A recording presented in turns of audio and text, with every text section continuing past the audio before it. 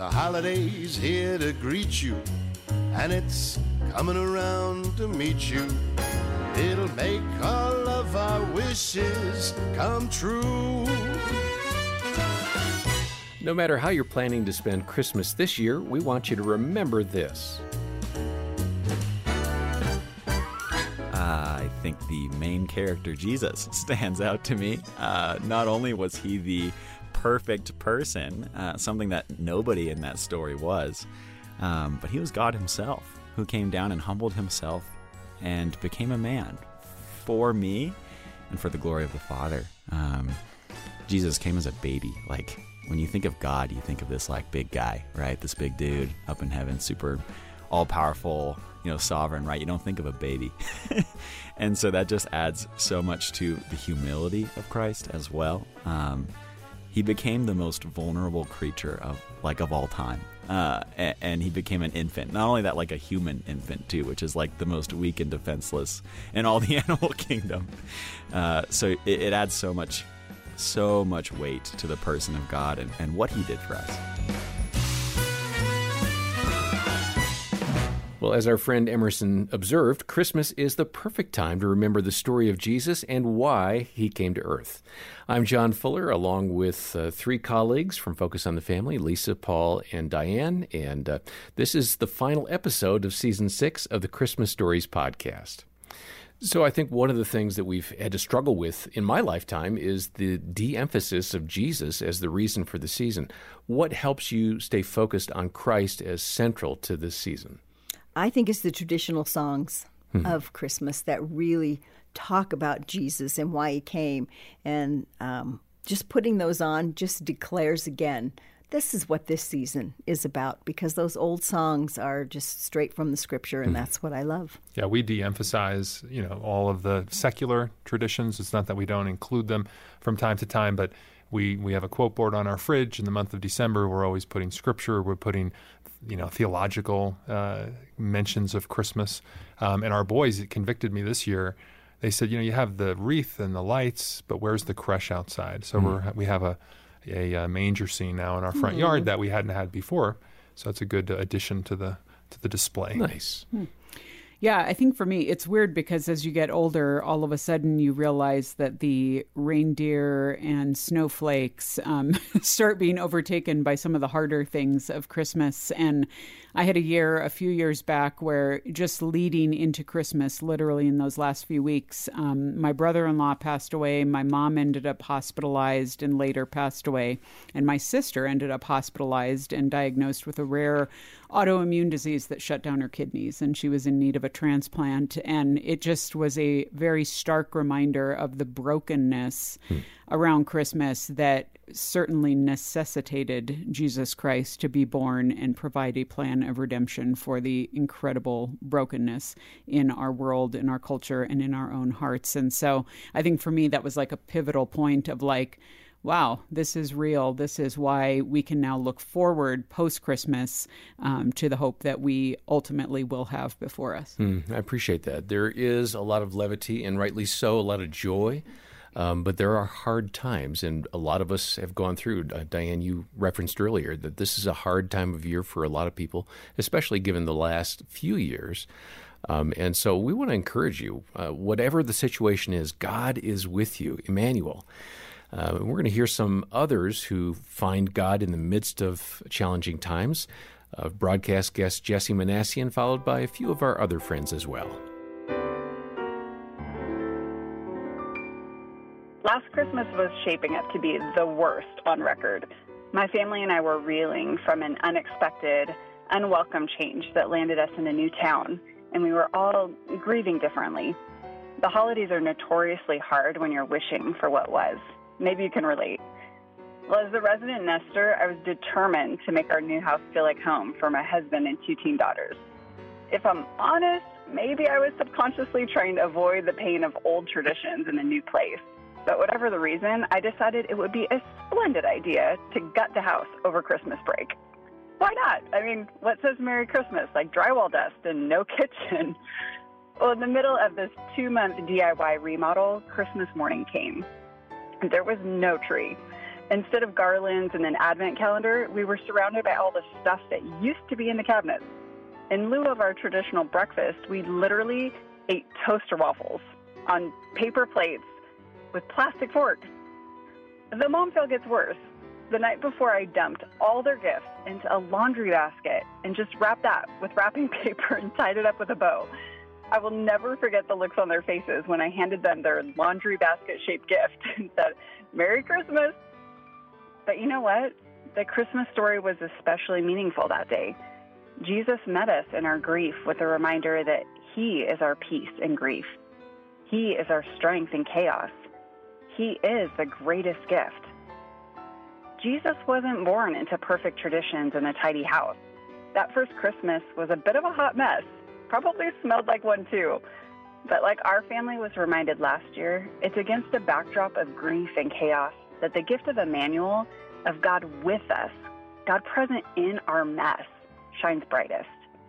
It was a good reminder for our family to remember the true meaning of Christmas. That did not, however, stop them from officially barring me from any more Christmas demos. As a young adult, it's sometimes really hard to live out your faith because you have so much peer pressure, you have social media, you have cancel culture. So even though I feel like I've been a Christian for several years, I feel like that's an area in which I am very weak, is like sharing my faith with people that I don't know, because I'm very shy and I do care about what people think. But the way that it was explained to me, I had a conversation with a friend in college around Christmas time, talking about the Christmas story. And she was talking about how brave it was for Jesus, like coming down as an infant, living this life and experiencing everything that we experienced. Granted, it was 2,000, 3,000, however many years ago. It was a long time ago. And yet, he had the bravery, like he knew what he was getting into when he came down to earth. He knew that he was going to die. He knew that he was going to face persecution. He knew everything. And I think that if he has the bravery to do that, how hard is it to go to your neighbor and be like, "Hey, can I tell you about Jesus?" Because he sacrificed everything for us. The very least that we can do is share our faith with others. Especially Christmas time is the perfect time to do that because the story is so inspiring. For me, the Christmas story has always been tied in with the entire season. You know, it's kind of like when you read one of the Psalms, you don't really remember it until it's set to music. And then years later, you can't read that Psalm without instantly hearing the song that it was made into. So when I was little, I was completely enamored with the details of Christmas, the music, the lights, the decorations, the smells, and everything around that. I can remember spending hours studying the details of everything around me. My grandmother had one of those old aluminum Christmas trees with a color wheel that would move from the heat of a spotlight. So the tree would rotate from red to blue to yellow. And we had a snow globe that had an outdoor Christmas scene inside. And I remember just holding that. I would stare at it for hours. And I'd picture myself inside the details, almost as though I had entered the globe itself and I was part of the story. We had a little brown cardboard manger scene that was always set up right under the tree with all of the heavy clay figures. And I would lay down next to it and stare inside and imagine myself being small enough to sit in on that scene just as if I were actually there. So to me, the Christmas story was always very real because it was part of that whole Christmas season.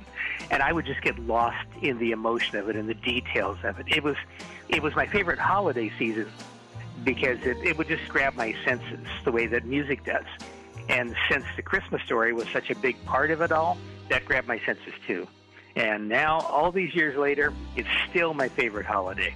I still observe the details very deeply, and I let myself get lost in the emotions of it. I know if I see a Thomas Kinkade Christmas painting of a cabin in the woods and there's snow on the roof and there's smoke curling out of the chimney, I'm right back inside the cabin, and I'm feeling it. So the emotions of Christmas now and the Christmas story are just as real as they were back then. And no matter, what's going on in my life, the Christmas story is an emotional connection for me because it's so real. just like all the environment back then. To me, it's a reminder of the fact that, Christmas Story says that God showed up because we needed him. And, well, we still need him, and he still shows up. Some great insights from Dr. Mike Bechtel. And before him, you heard from Katie Marr, who's on staff here.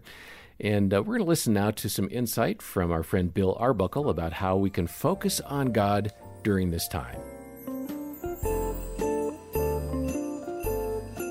My perspective's changed a lot about Christmas because I don't have to be Joseph in the Christmas plays anymore. I was a pastor's kid, and you always got stuck being Joseph. It's like, not again. This guy has no lines. What's his motivation? I have to wear a bathrobe in front of 100 people. I don't wear a bathrobe at home. I hate this. And then you're like, Mary's not even cute this year. What do you do? And so those are things as a kid you're like, God. But as you grow up, you're like, hey, maybe there was something more to this story where maybe Mary wasn't cute. Maybe Joseph had buck teeth or so, and maybe he's this guy that's sitting there going, what is going on in my life? I was trying to be a good guy. I mean, the Bible tells us he was a just man, and all of a sudden his fiance is pregnant. Everybody's going like, what's going on here, man? And then when he finally is ready for Jesus to come, he's in a barn, and he's like, had to scoop this stuff off to the side so Mary could lay down on a filthy floor. And God he's here now, and I had to put him in a food bowl for a cow. Is that really what is going on? And you realize maybe in that moment, Joseph was thinking all these things. Like, what? I tried, and now I'm stuck with God's very own son, and he's in a food trough wrapped up in an old shirt. And God's like, yeah, but all I need you to do is just hold him close and hug him. Just do that for me. And I think that's where God enters in. When you realize the Christmas story, the humanity and how God intervened in that, that's where I've grown over the years. Everybody knows Mary. Everybody knows Gabriel the angel, and the shepherds are the 3 kids in bathrobes that pick their nose on stage. But, who is Joseph? And the Bible tells us just a couple things about him, that he was a just man. And you think, well, wow, I can relate to a guy who's really just trying to give his best. And if God suddenly said, hey, here's my son, and you're like, the best I could give him is a barn. How did Joseph feel? And then what did God say to him? That's like, yeah, but you're doing what I ask you to do. That's a just man. That's a good man. And that encouraged me in that moment. I do wonder sometimes if Joseph is like there after Jesus is born, and it's like, I've got God in my arms, and I'm just a carpenter, and this kid's going to grow up, and I've got to teach the maker of the universe how to use a hammer and a saw. Who am I? And when you realize that, you realize, that's really where God wants us, because then he can shine. He can come through in that.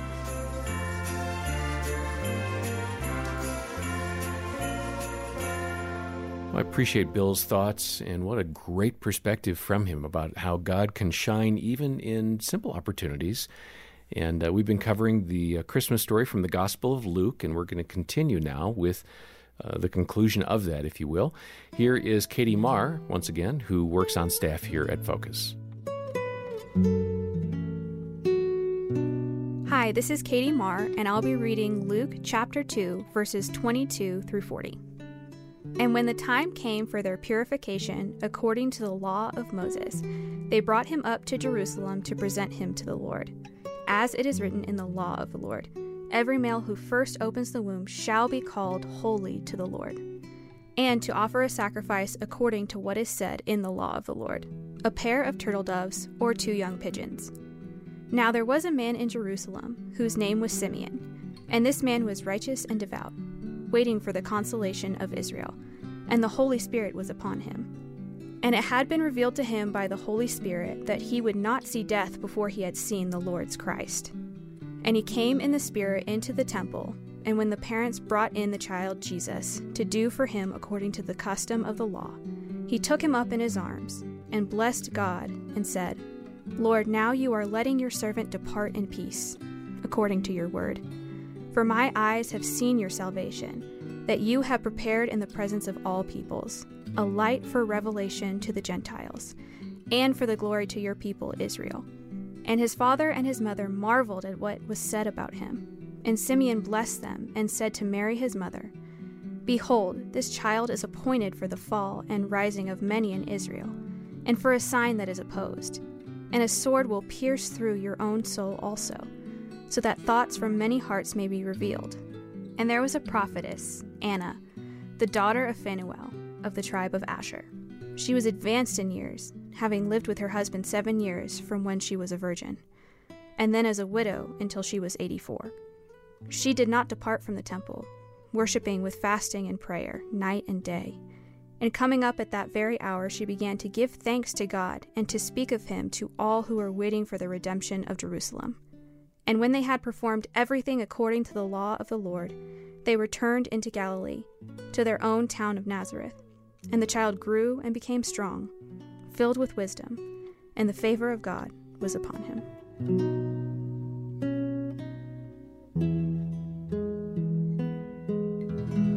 Well, this is the aspect of the Christmas narrative that really does kind of serve as a prophetic lead up to and set up for how Jesus lived his life. So, Lisa, what stood out to you from this passage in Luke chapter 2? I think so much of it was just the normalcy of this narrative and the fact that, here Mary and Joseph were just doing what they needed to do legally and culturally and all that. And they were just kind of doing the next thing and looking ahead, realizing that Jesus at this time was still an infant, and then he became a boy, and then he became a teenager.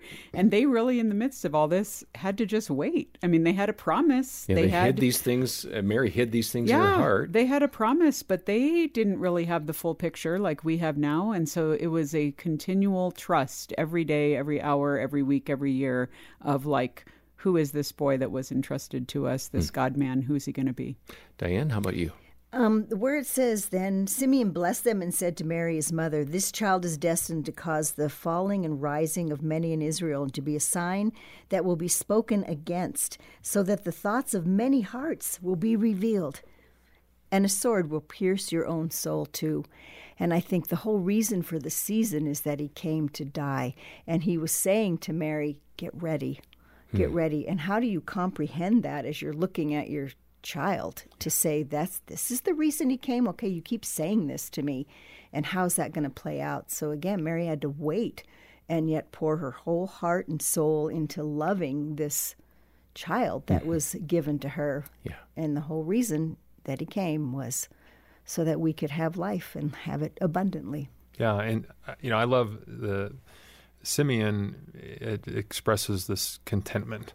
I've seen what I was waiting for, and now I can leave. That's wow, that's a pretty great place to be if you can say that at the end of your life. And then the other thing, as a parent reading this passage, what strikes me is talking about how the child grew in wisdom. And I feel convicted as a dad to make sure that we provide every opportunity for our kids that they can grow in wisdom. And that's through a lot of different means, but Scripture first, and understanding that so much of the world is not black and white. There's a lot of gray, and they need wisdom in order to navigate that. Yeah. One of the phrases that we use is, our job is to teach and train, and God's job is the outcome. And that was Mary and Joseph. Well, you mentioned Simeon. He's such a prominent figure in this part of the Scripture. And I just, as I came to faith in Christ, one of the songs that meant so much to me fairly early on in my walk with Jesus was Simeon's song by Michael Card. So I'll just go old school and say that the fulfillment of the prophecy, and as you said, Paul, his contentment, I can go now. I've seen the Messiah. After waiting so long, here he is. My life is complete. That's just a phenomenal thing to think through, and then to apply that to my life today. Am I content with God? Am I good enough to say, wow, Jesus has done this in my life, I'm good, I can go? I don't know, but it's a good challenge for me to really think through, what does Jesus mean to me here and now? Well, throughout this season, we've been trying to encourage you to look for Jesus in the season, and I trust that you've been able to do that with us. We have mentioned the book by Josh and Christy Straub a number of times, and I just want to punch it one more time, 25 Days of the Christmas Story, an Advent Family Experience. And we'll send you a copy of that book for your gift of any amount to the ministry today. The link is going to be in the show notes to learn more about donating and getting the book.